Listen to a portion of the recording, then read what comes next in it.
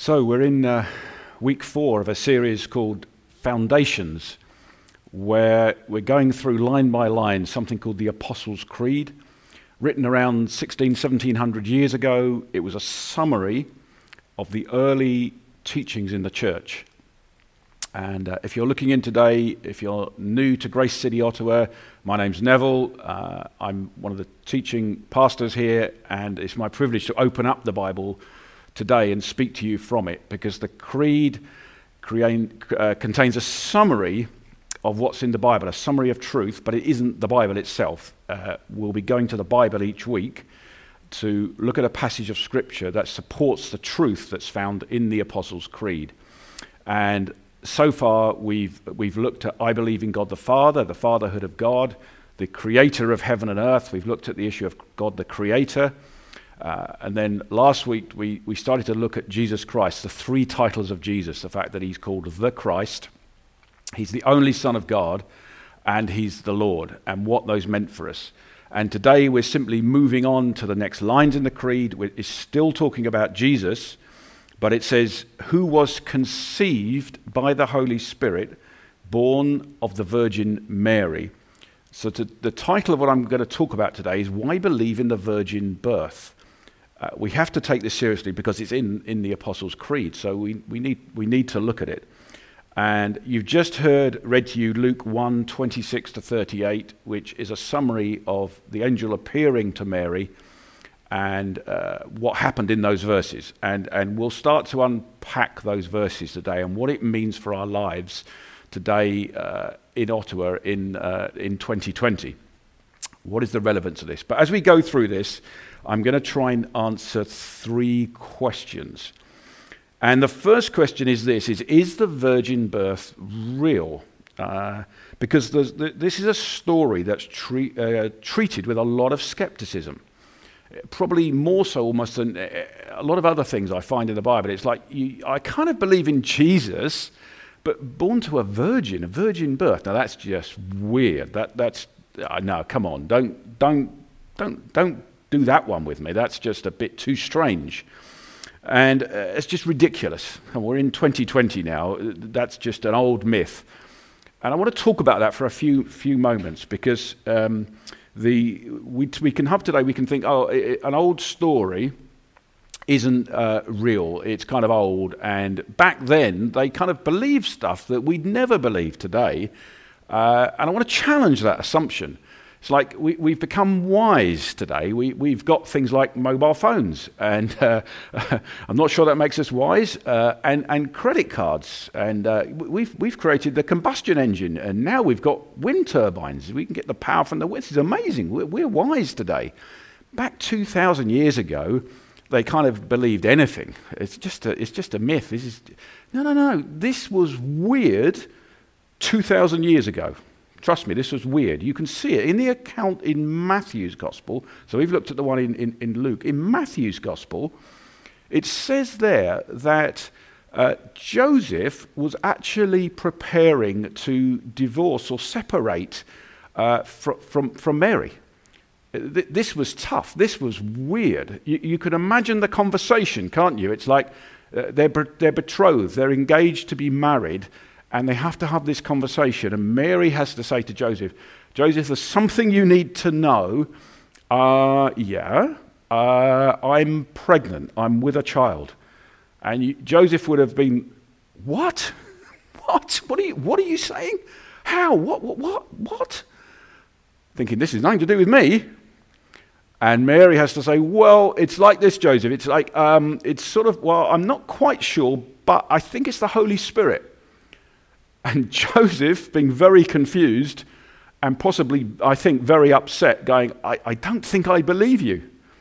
This is scandalous. This is terrible. What are you saying to me? So much so that an account in Matthew tells us, in Matthew 1, that actually an angel of the Lord appears to Joseph to kind of say, Joseph, it's okay. What she's saying to you, it's true. This is God. This is real. An angel appears. So this wasn't easy 2,000 years ago. I've heard people say, well, you believe in the resurrection. Well, that was 2,000 years ago. It's fine. They didn't believe in the dead rising 2,000 years ago. Jesus appears to the disciples after he is risen from the dead, and they're totally shocked. It's like, come on, God, this isn't easy back then. This is tough. And it's like, does the Bible really teach this stuff? I want to say it clearly does. I've heard people say, well, the Bible's not clear on it. Yes, it is clear on it. The passage we've read, which we'll come back to in a moment, in Matthew and Luke, it very clearly teaches the virgin birth. That Jesus is conceived by the Holy Spirit. This isn't the work of two people. This isn't the work of a man. This is the Holy Spirit comes and is involved in this. It's very clearly taught. In Mark chapter 6, it's interesting. Jesus goes back to Nazareth into the synagogue. The town's kind of suddenly, whoa, we know this. They refer to Jesus in Matthew 6 as, it's an unusual description given to Jesus. They kind of say, is this not the carpenter? Is he not the carpenter, the son of Mary? It's a very strange way to refer to someone as the son of Mary. It just isn't what you'd normally say. It's a strong hint that even then there's something around Jesus and his birth that was very unusual. Isn't this Jesus? This is his hometown where he was born, Nazareth. It's the son of Mary. Okay, something strange here. And we can think, well, so we really shouldn't wonder about whether this is real because it's strange or miraculous, because the God of the Bible, the one that we believe in, is a God of miracles. He created the heavens and the earth. We've already looked at it in this series. If God is who he says he is, who he's revealed to be in the Bible, this really shouldn't be too shocking for us. It's like, God, that's too weird for God. That's too difficult. What, a virgin birth? It's not too difficult. We can't put God in a box and say, this is what God is like. We just can't do that. Who are we to say, well, God wouldn't do that? I don't think he could do that. Yes, he could. If he can call the universe into being and create the heavens and the earth with a word, let there be light, he can cause this to happen. It's really not too hard for him. We mustn't get too sophisticated. We mustn't think, well, this is just a bit too weird. It's too difficult. It's too strange. No. God, we must allow God to be God. And the Bible clearly teaches the virgin birth. So I believe it's real. We must hold on to the fact this is real. This isn't just a side thing that let's not be sure about this. No, it's real. And I think there's good evidence from Scripture to say, no, this is real. This is real. People were clearly referring to Jesus. They're saying he's the son of Mary. Not Joseph and Mary, it's just son. It's an unusual thing to say. So something had happened that was out of the ordinary. My second question, so the first question is it real? It is real, and we've got to say God can do anything he wants. The second thing is, the question I want to ask is it important? Does it matter? Because that's the other thing as a pastor I hear people say, well, don't go on about this because it doesn't, okay, maybe it happened like this, but it doesn't really matter. So let's not go on about it too much. Let's just make this simple. I want to believe in Jesus. Let's not talk about the virgin birth. Let's not talk about being conceived by the Holy Spirit. It doesn't really matter. It's not really a big deal. I want to challenge that because what we've got in the Apostles' Creed is quite a short summary of Christian doctrine, and there are many things that aren't in there.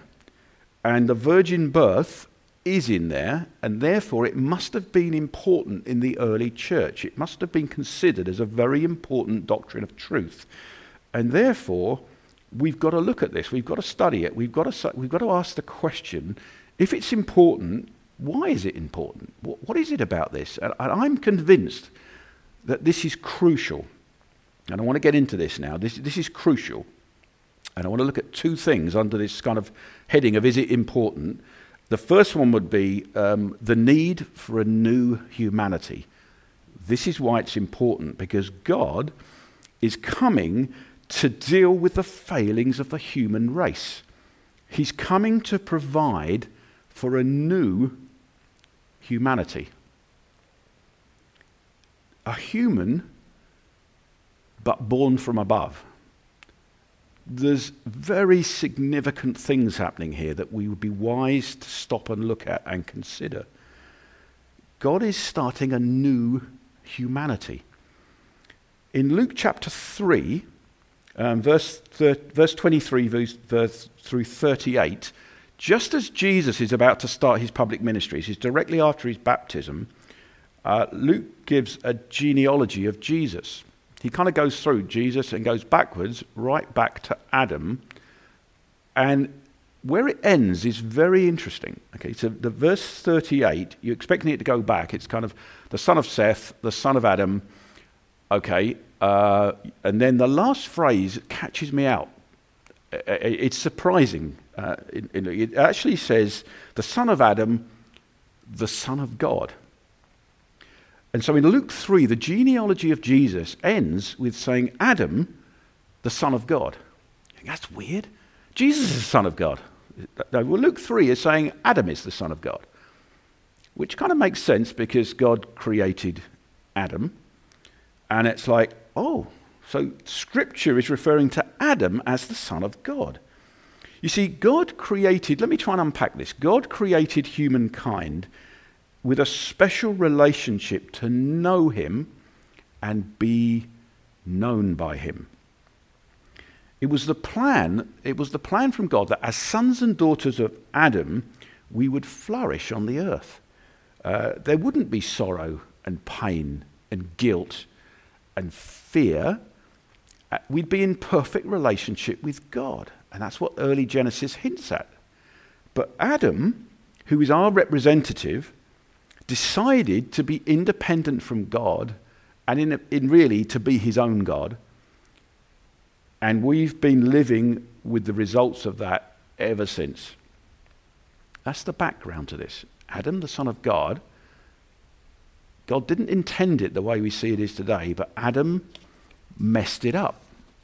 He decided he was going to be God himself. Messed it up. And now, in the verses that we read from Luke 1, that were read out to you, a very significant moment. 2,000 years ago, suddenly this virgin woman Mary is told, you will have the Son of God. The second Adam. Adam's referred to in genealogy of Jesus as the Son of God. Now Mary is told, you will have the Son of God. We see it in Luke 31 in the passage that was read out to us. It says this, and behold, you will conceive in your womb and bear a son. And you shall call his name Jesus. Verse 32, he will be great and will be called the Son of the Most High. The Son of the Most High. Mary, the angel says, you're going to bear the Son of God in your womb and give birth to him. It's a very significant moment. See, Jesus, this is Jesus. He will be different in every way, so to start a new humanity, to make up for the failings of Adam. He will come to mend the brokenness, to do what Adam didn't do and perfectly obey the Father in heaven. The second Adam, Jesus, has come to rescue and restore everything that's been lost. This is why the virgin birth is so significant. Hope you can begin to understand that. See, this is human but divine. To set the human race on a different direction. Hope suddenly arrives. Adam failed, and through Adam we fell. But all our failure gets put on Jesus Christ. God brings about the birth of a new Adam. You see, if you've accepted Jesus into your life, you are now a new person. The Bible's very clear. You're not a patched up person. It's not like you've got the same coat on, it's got old, and God's put some patches on it. No, no, no, no, no. That's not what the Bible said. The Bible is very clear. If you accept Jesus, the old has gone and the new has come. You are now new creations in Jesus Christ. This is the significance of what's happening here. Jesus comes to put things right that Adam got wrong, to start a new humanity. And when you accept Jesus into your life, you step into this plan to restore humanity. You're now found in Jesus Christ. These are amazing truths. This is why the virgin birth is so significant. This is why we can't mess around with this. We can't say, well, maybe it happened, maybe it really wasn't like that. Come on, that's too much to believe. No, God had to start again. See, it demonstrates that God alone can save. The whole point here, the whole point of this story is that it's not the will of humankind. I just want to say, in case you haven't worked it out yet, the story we're talking about, the passage that's been read out to you, the birth of Jesus, there is no human man involved. We'll leave it there, but there's no human man involved in this. No person has taken the initiative on earth because we couldn't, because we can't rescue ourselves from what's happened. It needs the intervention of God. And this is how he chooses to do it. See, no one in history has been able to fix our messed up relationships with God and one another. And we can't do it ourselves. So God has to intervene. So Jesus comes conceived of the Holy Spirit, born to a Virgin Mary. This is the significance of it. It demonstrates that this is a complete and total work of God. This is the mercy of God. This doesn't involve the initiative of humans, because it can't, because it wouldn't work. God alone can rescue through his Son, Jesus Christ. Only God could have brought this solution. Nothing else would have worked. This is why we must teach the virgin birth, and why it's significant and why it's important. I'm not saying it's easy. I'm not saying I understand everything about it. The Bible says there's great mystery in godliness. And there were arguments down through the early centuries, and there still are, about how can Jesus be fully God and fully human? It's a mystery. But I'm clear that's the only thing that makes sense to me. Nothing else makes sense. For me to say, well, look, just stop being so radical about this, Neville. Just calm down. There's an explanation for this. It doesn't have to be like this. The more I study this, the more I understand the gospel, the more this is the only thing that makes sense. Because we couldn't fix this ourselves. We couldn't. It needs God to break in. That's what's happened. The genealogy of Jesus goes back to Adam, who's the Son of God. And then 2,000 years ago, this woman is told, Mary is told, you're now going to have the Son of God.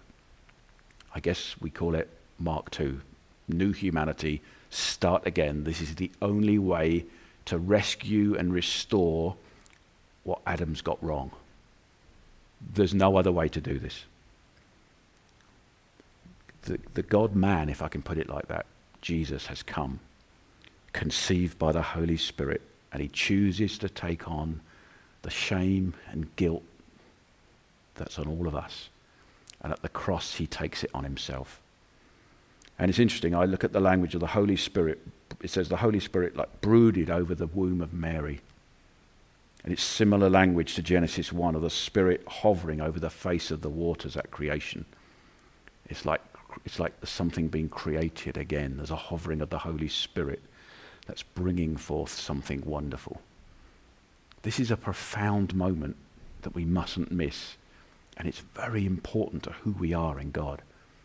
Only God can do this. This is why it matters. This is why it's a work that it shows only God can save us. through Jesus Christ. Humankind is not involved taking initiative with this because we can't sort these things out. We can't get the way back to God ourselves. It took Jesus, conceived by the Holy Spirit, born to the Virgin Mary, to come and live and die on a cross and be raised again from the dead. It's the only way. This is the gospel. You might say, well, that's all very interesting, Neville. What does that really mean to my life today? And let me just finish with this. Let me apply it to our lives. Let's come right back to the passage. See, God's power is demonstrated in this passage that was read to us in Luke 1 to bring life and hope. It speaks of empowerment to bring life and hope where there isn't any. Let's look at it. Verse 34 in Luke 1. And Mary says to the angel, how will this be since I'm a virgin? Good question. How will this be? And the angel answers her, verse 35, the angel answers her, the Holy Spirit will come upon you, and the power of the Most High will overshadow you. And it's interesting. Interesting to compare it with Acts 1:8. So Luke writes his gospel about the birth, the life, the death, the resurrection of Jesus Christ. And in the book of Acts, which in effect is Luke 2, it's kind of written by Luke as well. It's kind of the sequel that follows his gospel about the church. At the very beginning of it, in Acts 1:8, Jesus is coming and telling his disciples the plan for the future. And in Acts 1:8, he says, and you will receive power when the Holy Spirit comes on you, and you will be my witnesses. It's very similar to the phrase in Luke 1:35. The Holy Spirit will come on you, and the power of the Most High will overshadow you. Acts 1:8, you will receive power when the Holy Spirit comes on you. You see, the Holy Spirit comes on us to give birth to spiritual life, to things in our lives that spring up. It's a similar phrase. The Holy Spirit comes on us to bring life, and we can bring life to others through the power of the Holy Spirit. And God chooses the most unlikely people. Who would have ever planned? He comes to this young woman called Mary. Most unlikely. We'd have never dreamt this plan up. And all through the Bible, that's the pattern we see. God comes to people who are saying, I can't do it. It's not possible. Mary says the same thing. How will this be? I'm a virgin. It's crazy. What do you mean? Can't be true. What are you saying? And it's repeated again and again. And if that's you today, if you're thinking, I can't do what I think God's called me to do, I can't live this, it's too hard, it's too difficult, you're in a good place. That's okay. The Bible's full of people like that. Mary's asking the question, how can this be? Acts 1:8 says, the Holy Spirit will come on you with power, and he'll do a work in your lives. What you say to others, the emails you write, the messages you send on your phone, the encouragements you make online, the things you do, the way you pray, the Holy Spirit brings power through you. Don't worry about it if things seem impossible. How can I bring life to anything? You can, through the power of the Holy Spirit. And I'll finish. The last thing I see here is, so it's trusting faith, is the way that Mary trusts God. It's how it apply into our lives today. See, this story, I think, tells us something about remarkable trusting faith. You look at Mary's words in verse 38, at the very end of the passage we read. It said, and Mary said, behold, I am the servant of the Lord. Let it be according to your word. Let it be according to your word. And this is kind of a famous Advent story. And after you'll see these words on Christmas cards, and it's kind of seen at Christmas, it's kind of fun, it's kind of nice, it's kind of sweet, it's pleasant. We mustn't forget the reality of this situation. Let it be according to your will. Sounds a nice, easy thing to say. It wasn't easy for Mary here. This is serious for her. The implications of what's being said to her can mean she's going to be despised, she's going to be shamed, potentially outcast. This is outrageous. It's outrageous. And she goes, well, yeah, okay, Lord, let it be according to your will. Let it be according to your will. I don't know how this is going to work out, but I trust you. That's really what Mary's saying here. I don't know how this is going to happen. I don't understand this completely, but I trust you. How did she do that? And maybe that's you today. And you can say, well, Neville, this has got no relevance. This is Mary. An angel's appeared to her. This has got no relevance to me. Well, I think one of the things that helps her through is this. How does it start? Verse 28, the angel appears, greetings, O favoured one. The Lord is with you. This is how it starts. Greetings, O favoured one, the Lord is with you. And I think she must have allowed this somehow to dominate through her fear and uncertainty. She hung on to it. And you can say, well, that's all right. Of course she's favoured. Of course she's favoured. The angels appeared. She's going to bear the Son of God. I would just say to you, if you've received Jesus into your life, you are highly favoured. You hear today, as you're listening to this, you need to hear, O favoured one, over you. You've received Jesus. The Bible says you're hidden in Christ now. John the Apostle writes in 1 John, he says, what type of love have we got here that we should be called the children of God? For that's what we are. What love is this? What favour is on those of us that have accepted Jesus? So favoured one, we are favoured. Right now you might think, well, this just feels too difficult. I can't press through with what I think's in front of me. This life is too difficult right now. There's some challenges. You don't know how big the challenges are. I just ask you to have faith in the one who says, "Oh, favoured one in Jesus." You have an advocate. You have one in heaven who ever lives to intercede for you before the Father. You are now hidden in Christ. You can never be separated from the love of God in Christ Jesus. It says it in Romans 8. Never, nothing can in the whole universe separate you from the love of God in Christ Jesus. You are highly favoured. You are deeply loved. You are called now a child of God. Let it sink into your spirit today. If you're facing things, can I trust you, God? Can I believe you for this? Maybe you need to say, let it be according to your word, Lord. Okay, I just trust you. I just trust you. So I want to say to you, have faith today that God can bring to life things through you by the power of the Holy Spirit. And maybe you just need to trust him simply today for things, something you're facing. You think, I can't get through this. I don't know the answer. I can't quite see the answer.